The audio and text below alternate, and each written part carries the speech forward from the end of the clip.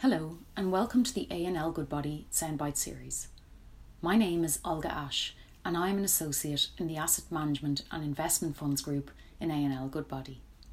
This soundbite covers the Central Bank of Ireland's expectations in terms of cybersecurity. It also highlights some points for consideration and suggestions to assist in meeting these expectations. The Central Bank issued an industry letter on the 10th of March this year following a thematic inspection of cybersecurity risk management.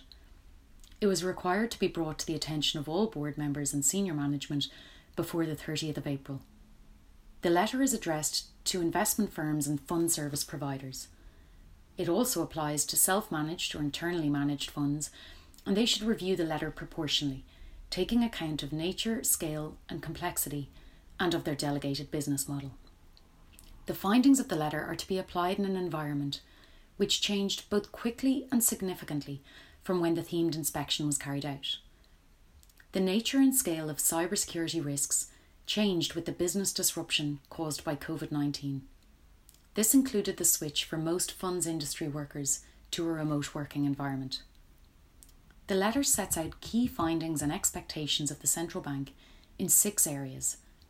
Examples are given of deficiencies identified and observations are made regarding the adequacy of controls and practices in the key findings. I will briefly summarise some of the expectations. More detail is available in our In Focus note which accompanies this soundbite. The IT and cybersecurity strategy of firms should be approved by the board. The risk management framework should enable effective oversight of risks. It should include risk identification, assessment and monitoring, the design and implementation of risk mitigation and recovery strategies, and testing for effectiveness. Cybersecurity risk assessments should be conducted at regular intervals and at least annually. A thorough inventory of IT assets, classified by business criticality, should be established and maintained. A process should also be in place to regularly assess the classifications of the IT assets and associated risks. Exposure to vulnerabilities should be assessed on a continuous basis and include identification of both external and internal weaknesses. Cybersecurity management activities should address the timely detection of security incidents, ensure comprehensive monitoring of all assets containing or processing critical data, and assess the potential impact. There should also be regular reviews to assess the effectiveness of detection processes and procedures. There should be documented incident, response and recovery plans in place that include roles and responsibilities, detection and assessment, reporting and escalation, and strategies to be deployed. In light of the increased focus on this area, there are some practical considerations and key takeaways worth mentioning.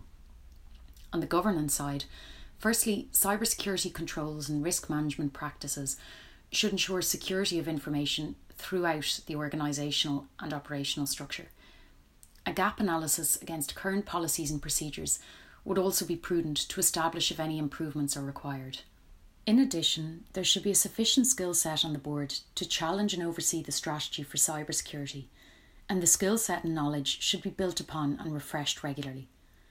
An assessment should take place of the board composition with consideration given to demonstrating how this expectation is continually satisfied.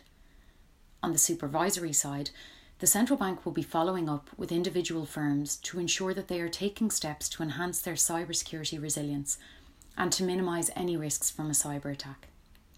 Firms should be prepared to engage with the Central Bank on the industry letter during future supervisory engagement meetings. I hope you found this overview helpful. I can be reached at oash@algoodbody.com.